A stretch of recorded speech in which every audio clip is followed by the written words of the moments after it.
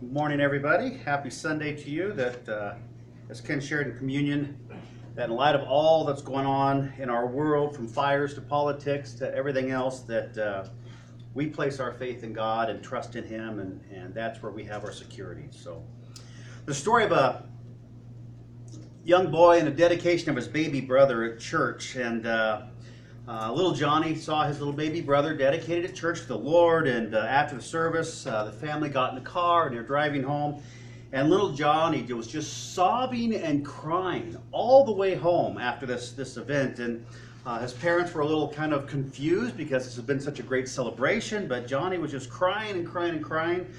So his father asked him 3 times, like, Johnny, what is wrong? Why are you so upset? What are you crying for? And little Johnny wouldn't reply, and so Dad asked him again the 4th time. He's like, Johnny, what is wrong? Why are you crying so bad after church? And finally Johnny looked up at his dad and said, Dad, the pastor said he wanted us to be brought up in a Christian home, but I want to stay with you guys. But I'm bummed.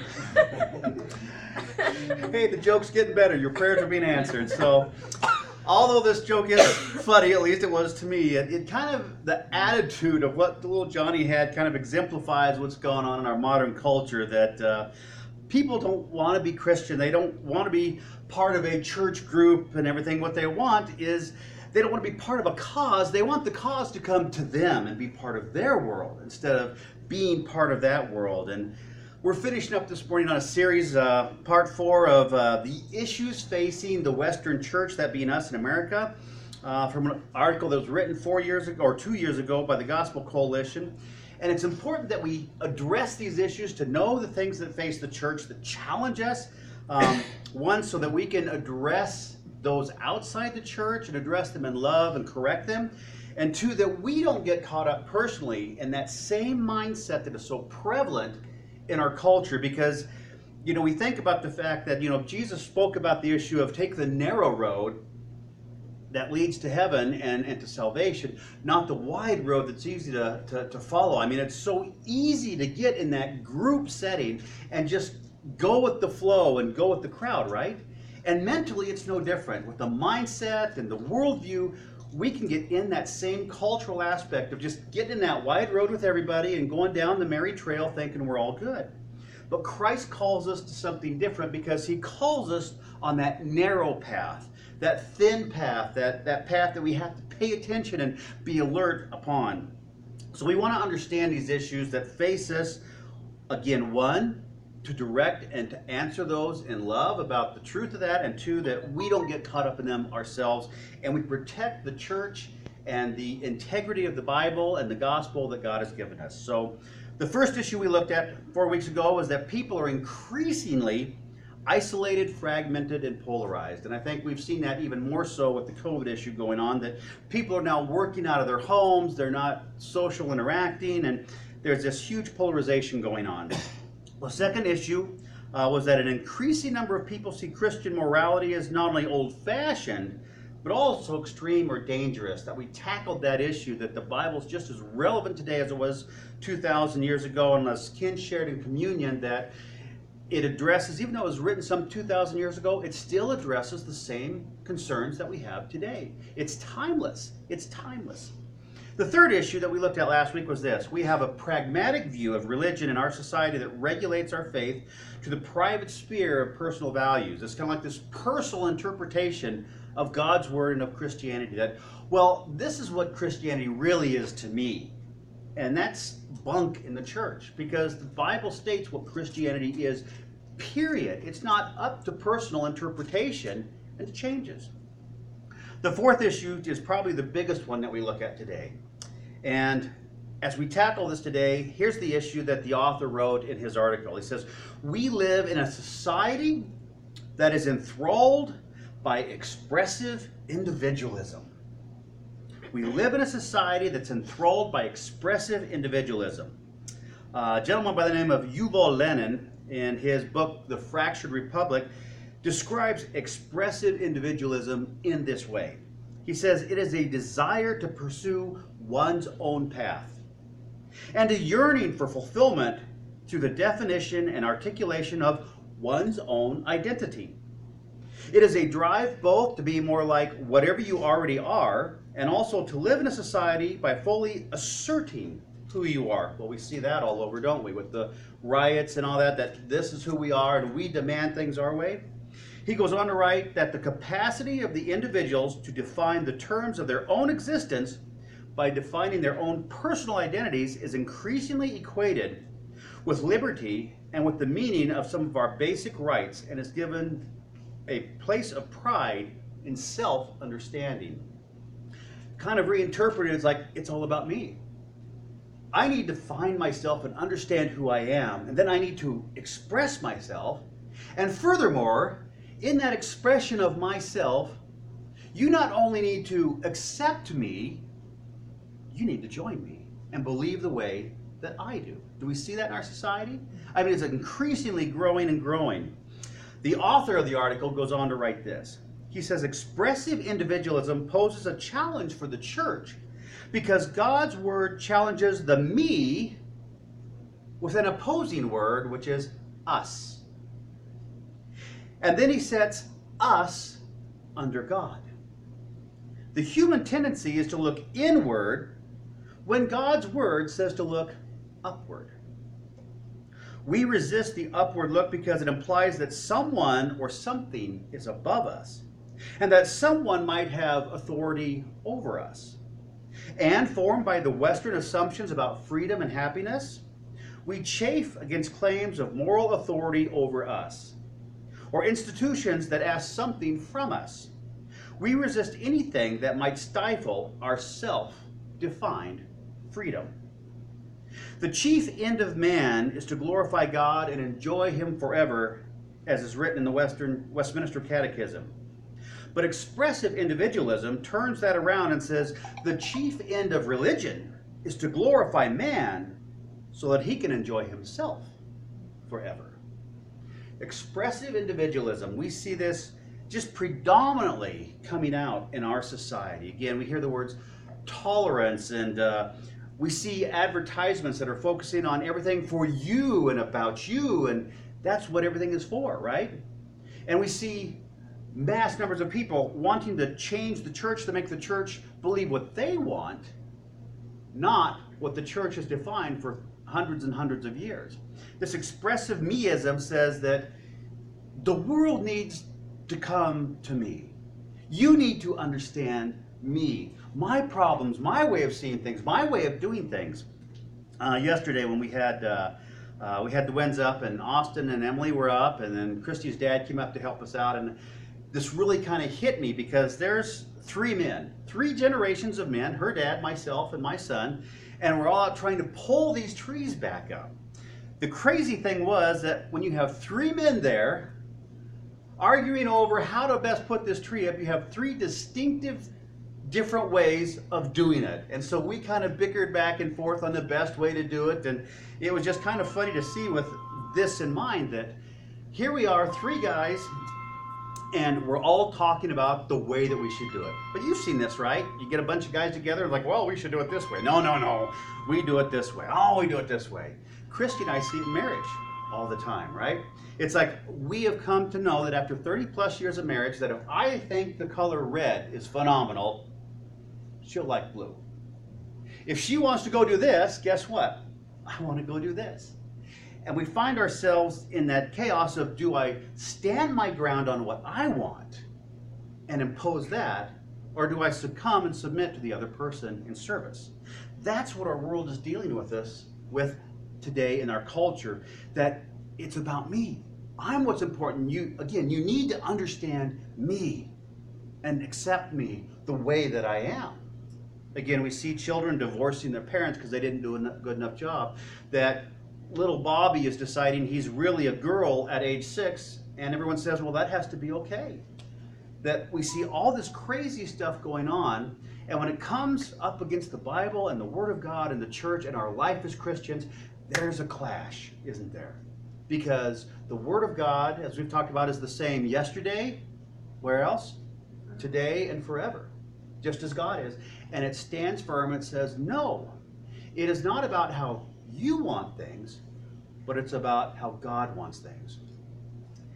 We see this in the life of the Apostle Peter quite a bit, right? Peter was that person that always kind of spoke before he thought about what he was saying. And he would sit there and almost argue with Jesus numerous times in the New Testament, where Jesus says, we're going to go do this. And Peter's like, no, Lord, no, we're going to do this. Peter proclaims, I'm not going to deny you. And Jesus is like, dude, you're going to deny me 3 times. That even in that core circle, we see this issue of individualism, meism, fighting to be heard and fighting to be right. And we have that issue today. So first thing we want to talk about is the problem of meism. Meism, discovering myself, finding my path, finding my purpose in life, focusing only on me is an ever-growing mindset in our culture. And it does come in direct conflict with the Bible and the church and Christianity. It's popular, it's accepted more and more, but it's not biblical. We've all heard these words over the years, but they're now gaining a maturity. I did a little research and I found out that the first actual statement of meism was found in a telegraph in the early 1970s.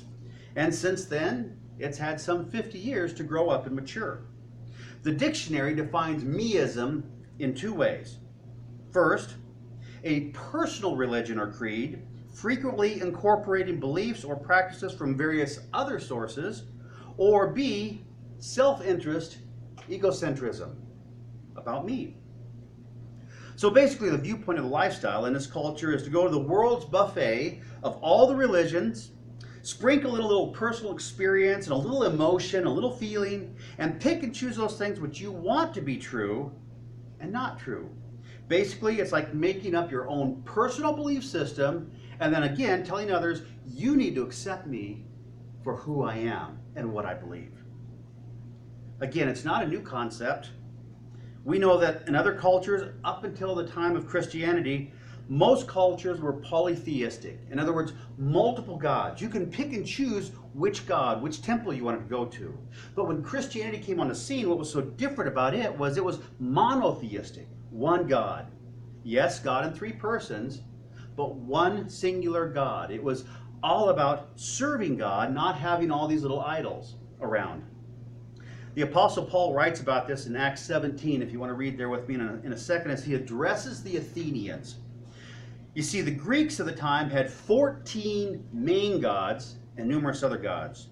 The Romans had 12 major gods and then various other ones. The Egyptians in that same area had over 1,500 gods by name, and that doesn't include all the other cultures of the time. There was a plethora of gods and goddesses and beliefs to choose from. And Paul comes in here into Athens, and he walks down this corridor, and there's all these statues to the different gods. And at the very end, there's a statue of one god, and it's titled the Unknown God. And the Athenians put this up basically to say, hey, we know there's all these gods out there, but just in case we missed one, we don't want to offend him or her, so we're going to put up a statue for that god and just call it the Unknown God, just in case we missed it so we don't upset it. And when it comes on the scene, we can just say, hey, we didn't know your name, but here's your statue, it's all covered. Paul speaks to them, and he uses this aspect of the unknown God to introduce the God of the Bible to them, to introduce Jesus to them. And we read this in Acts chapter 17, verses 22 to 31. It says, as Paul stood in the midst of the Areopagus and said, men of Athens, I observe that you are very religious in all respects. For while I was passing through and examining the objects of your worship, I also found an altar with the inscription, to an unknown God. Therefore, what you worship in ignorance, I proclaim to you. The God who made the world and all the things in it, since he is Lord of heaven and earth, does not dwell in temples made with hands. Nor is he served by human hands as though he needed anything, since he himself gives to all people life and breath and all things. And he made from one man every nation of mankind to live on the face of the earth, having determined their appointed times and the boundaries of their habitation, that they would seek God, if perhaps they might grope for him and find him, though he is not far from each of us. For in him we live and move and exist. Even as some of your own poets have said, for we are also his children. Being the children of God, we ought not to think of the divine nature like gold or silver or stone, as an image formed by the art and thought of man. Therefore, having overlooked the times of ignorance, God is now declaring to men that all people everywhere should what? Repent. Because he has fixed a day in which he will judge the world in righteousness through a man whom he appointed, having furnished proof to all men by the raising of him from the dead. Stop there. Having this buffet of beliefs is not a new thing. It's been around as long as the Bible has, and yet in an ever-increasing cultural mentality, people are trying to take this meism and invade the church. To step into the church and saying, hey, we know you believe this, and this is supposedly your boundaries and your beliefs, but you need to take me for who I am. Even though I'm different, even though I oppose you and what you believe, you need to hire me. You need to let me be part of your belief system in your congregation. Today, we not only have different religions in the world, but we have different denominations within Christianity itself. And within Christianity itself, in those different denominations, in those denominations we have different synods. And within those synods we have some that are very conservative, some that are middle of the road, some that are liberal, and some that are ultra-liberal. We have the cultural pressure of people in churches trying to come in and say, this is how you need to have church. This is how you need to interpret the Bible in modern times. This is how you need to live as Christians. And this is what you need to believe. Meism promotes the trinity of me, myself, and I, right? With all these new churches that are being created around meism and trying to appeal to people's senses and tailoring the service to what people want to hear and what they don't want to hear and how they want the music and tailoring everything to them, what we are doing in the church is actually creating admirers, not followers of Christ.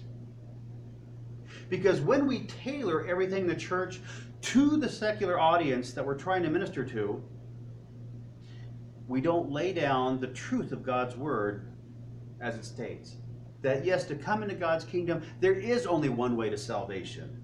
There is only one God. And God loves you the way you are, but he also loves you too much to leave you that way and wants you to change. We cannot afford to create admirers. We need to have followers of Christ. Wasn't it Christ himself when he called the disciples and he called us? What did he call us to do? He said, follow me. Jesus wants followers. And we look back in those biblical times that when someone followed a rabbi or someone like that, they would go where they went. They would do what they did. They put their entire life on hold and they would follow that rabbi and they would mimic him in everything they did. What they wanted to do didn't matter.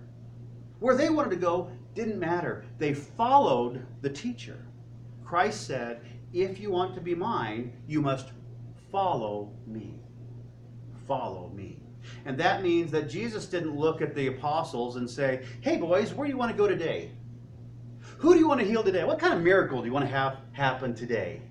We don't read that, do we?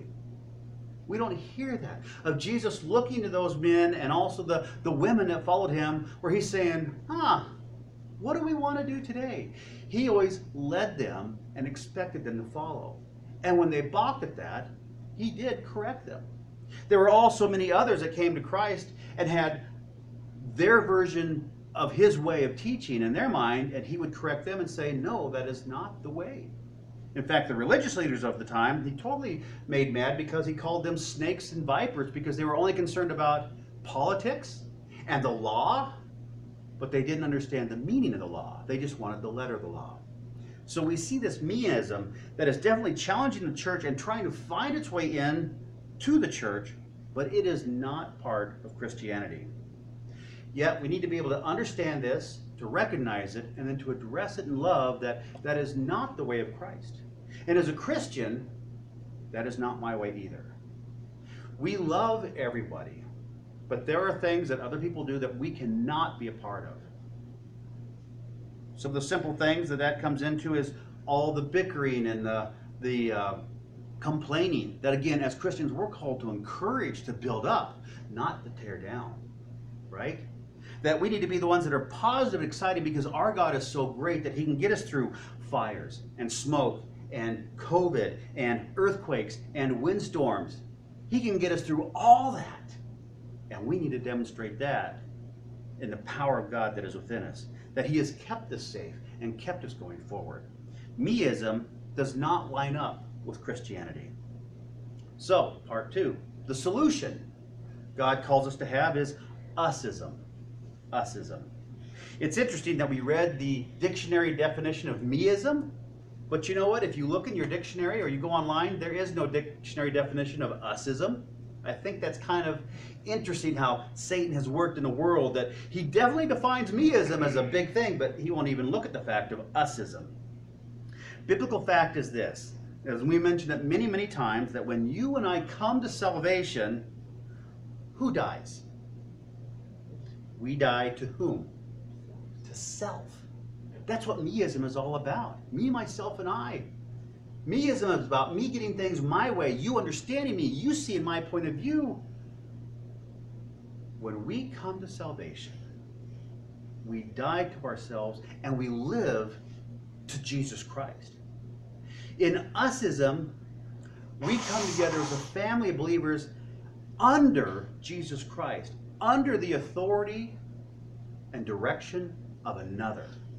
And those are the very things that meism fights. Meism doesn't want an authority over them, do they? Meism wants to be the authority. In Christianity and usism, we gather together as a family of God and we come under Jesus Christ and his authority over us. Now, meism, self-belief, personal opinion, or anything like this has no attitude and no place in Christianity, period. Biblical fact is, the Bible talks about being adopted into the family of God as full heirs. We are commanded to be in regular fellowship with one another. We are called sons and daughters of God, and our focus is not about what we get when we come to church, about hearing about me and my life. Our focus is on what? Serving one another, encouraging one another, being there for one another. Christianity gives us a completely different view of the world and of our purpose in life. It's not about us. It's about serving God by being in that regular fellowship and by serving others. The focus is family and unity. The attention is taken off of the person and focused on the adoration of Jesus Christ himself. So what do families do? Well, families, good solid families, not the dysfunctional type of families, they go through decades of life together. They go through hardships together. They go through mountaintop experiences together, positives and negatives. But through that, they work together in harmony to stay together and to make the best of things. Their goal is of coming out of this productive and together no matter what. They maintain and they rebuild relationships in love and integrity, and they help each other. I told Christy that yesterday when Austin and Emily showed up and her dad, that it was really impacting to me that in the busyness of all their lives, they took time out to come and help us clean up where they didn't have to. And that's kind of what family does. We stick together and we bind together. And in the family of the church, we do that same thing.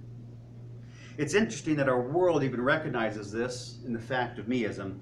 U.S. News and World Report had this to say about family. I quote, it says, the evidence is convicting that the better our relationships are at home, in the family, the more effective we are at our careers. Interesting correlation, isn't it? The better our relationships are at home, the more effective we are in our careers. If we're having difficulty with a loved one, that difficulty will be translated into reduced performance on the job. In studying the millionaires in America, a picture of the typical millionaire is an individual who has worked 8 to 10 hours a day for 30 years and is still married to his high school or her high school or college sweetheart. A New York study from an executive search firm in a study of 1,365 corporate vice presidents discovered that 87% were still married to their one and only spouse, and that 92% were raised in a two-parent family. The evidence is overwhelming that family is the strength and foundation of society. Strengthen your family ties and you'll enhance your opportunity to succeed. And that's only looking from a business point of view. That if the family is strong, you'll do better in business, because Ken doesn't do this, because when he argues with himself, he has a lousy day at work. But when he's happy with himself, he has a great day at work, right? But I know when Christy and I, when we are having one of our marital discussion times, work is hard.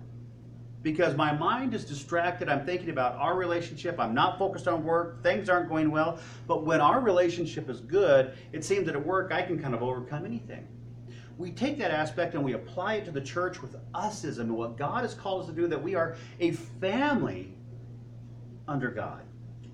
We are bound together to serve one another, to work through things with each other, and to stay focused on God, and do that by serving one another. It's not about me, my needs, my opinions, my attention, my likes and dislikes. The focus is on serving Jesus by serving each other in agape love. In fact, church should change us. We should not change church, right? The Bible should change us. We should not change the Bible. Christianity should change who? Us. We should not change it.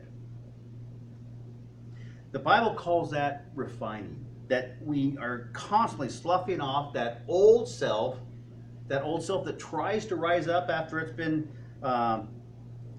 buried and dead, to come back. We constantly are pushing that old self down and keeping our eyes focused and fixed on Jesus, the Christ.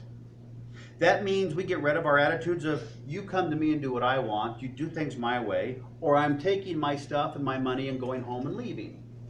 We see that in church all the time, don't we? In fact, that's how Austin changed careers. Was he was working at that church up north, and one of the families had kind of run the church financially with their money, and the new pastor told him, no, that's not God's way, and we're not doing that. So in good Christian maturity, what did they do? They took their money and they left, because they wanted the church to conform to them based on their financial contribution. They were not willing to conform to what God was doing in the church. And that's the issue that is prevalent in today's society. Usism means giving up our position and being humble. It's a point of obedience, of having an authority over us that is greater than us. It's not about liking each other. It's not about putting up with each other. It's about learning to grow together in love. And the best example I can think of is, we remember in Bible times, often marriages were arranged, right? There are stories of people falling in love and going after that other individual. We read of them, of David's writing and other stories in the Bible, but oftentimes marriages were arranged between families for multiple purposes. So what do you do with a young man and a young woman who may or may not know each other, but now they're getting married?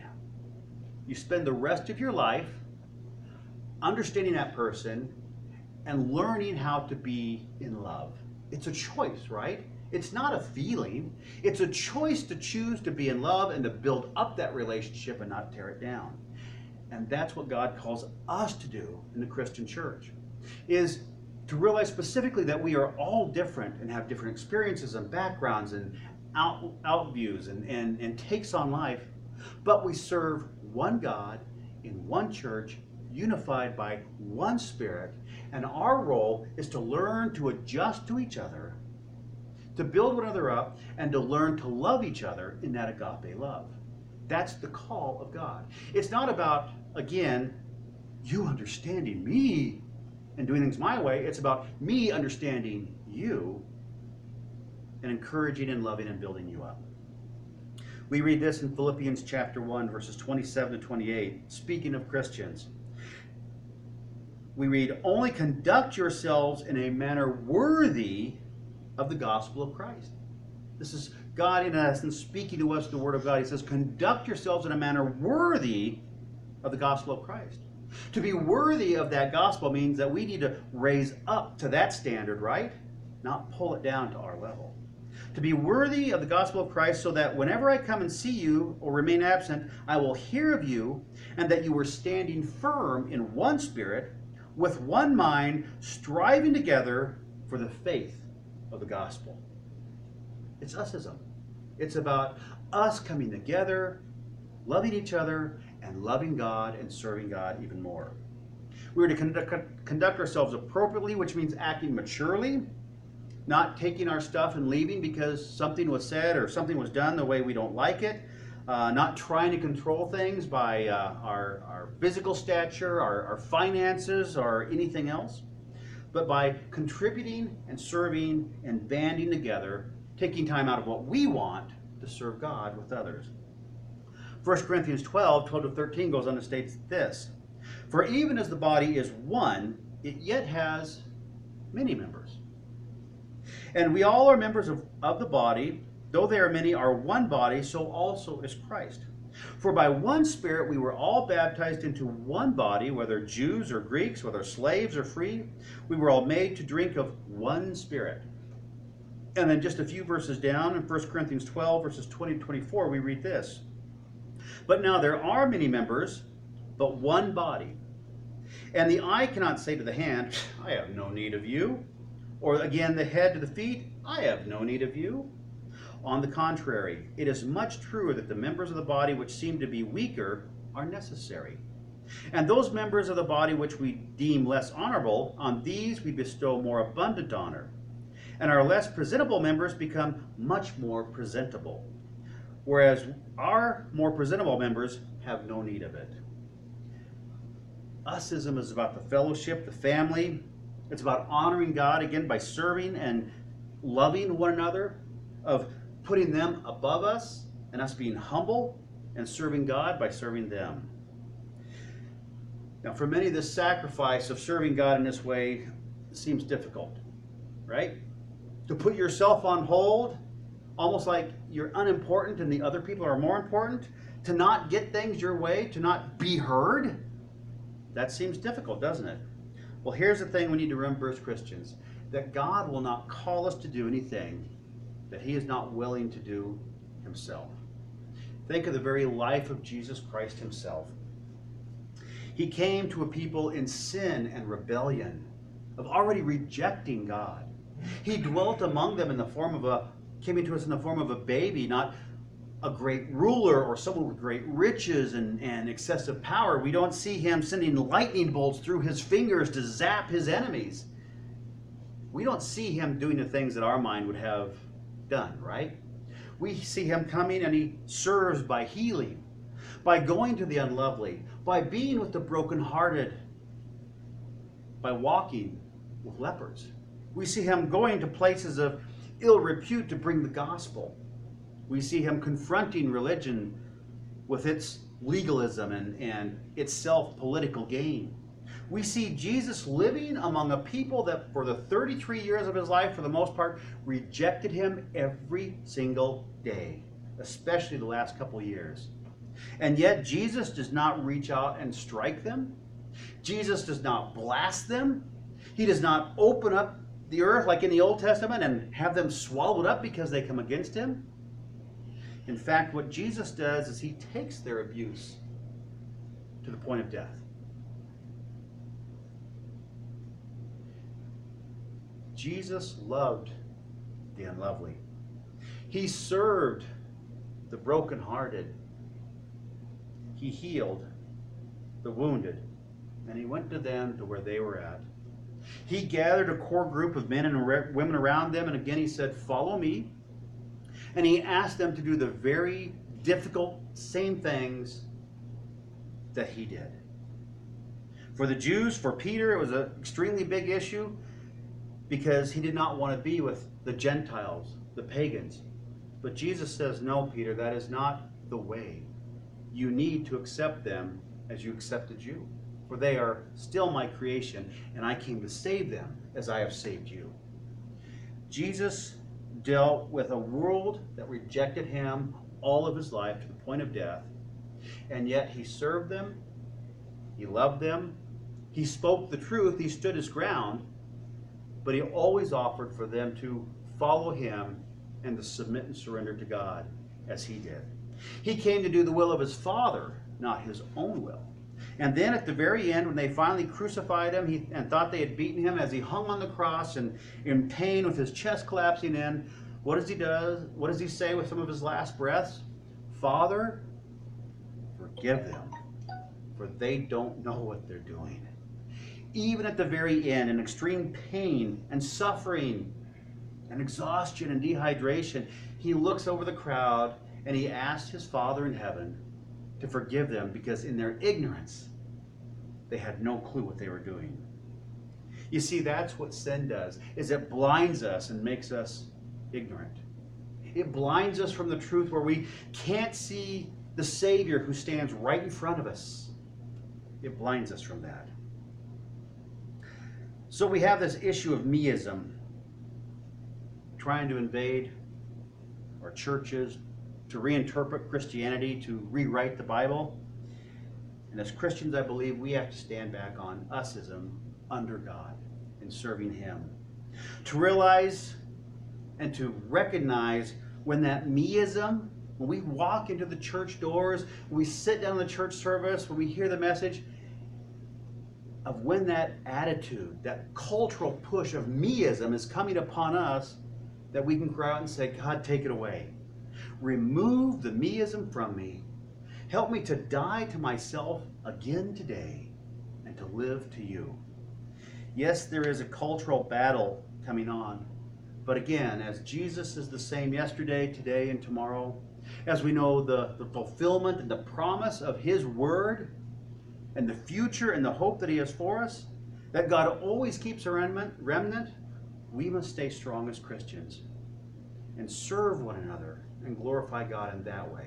To learn to love each other, to understand each other's differences, and to accept that, and to battle the enemy of meism from our church.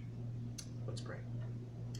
Father, we thank you this day for your reminder of one of the many enemies that faces the church, that's so easy for us to allow to be a part of our lives.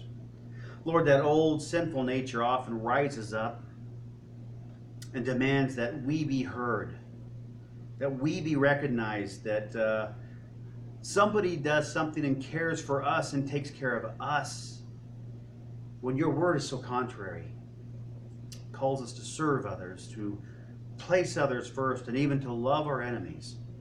It calls us to serve you by serving them, to live the same life that you lived, and to follow you. We pray, Lord, this morning that you would help us against the enemy of meism, that you would help us to recognize not only the issue of meism, but how evil and unbiblical it is. And you would help us to recognize that in ourselves when we fall into that trap of believing in meism, and to put that away, to once again die to ourself and to live to Christ. For our hope is in you, our very integrity and presence and all is wrapped up in you. And Lord, it's not about us or what we want or our opinion or needing to be heard. It's just simply about serving you, that we realize, as the Westminster Catechism says, our chief goal in life, our purpose, our very sense of being is to serve and glorify you. And I pray this day, Lord, that our eyes are turned to you, and that we would do that very thing, that we would glorify you by living in the way that you have called us, and not us demanding our way upon you. We ask this in the glorious name of Jesus Christ. Amen.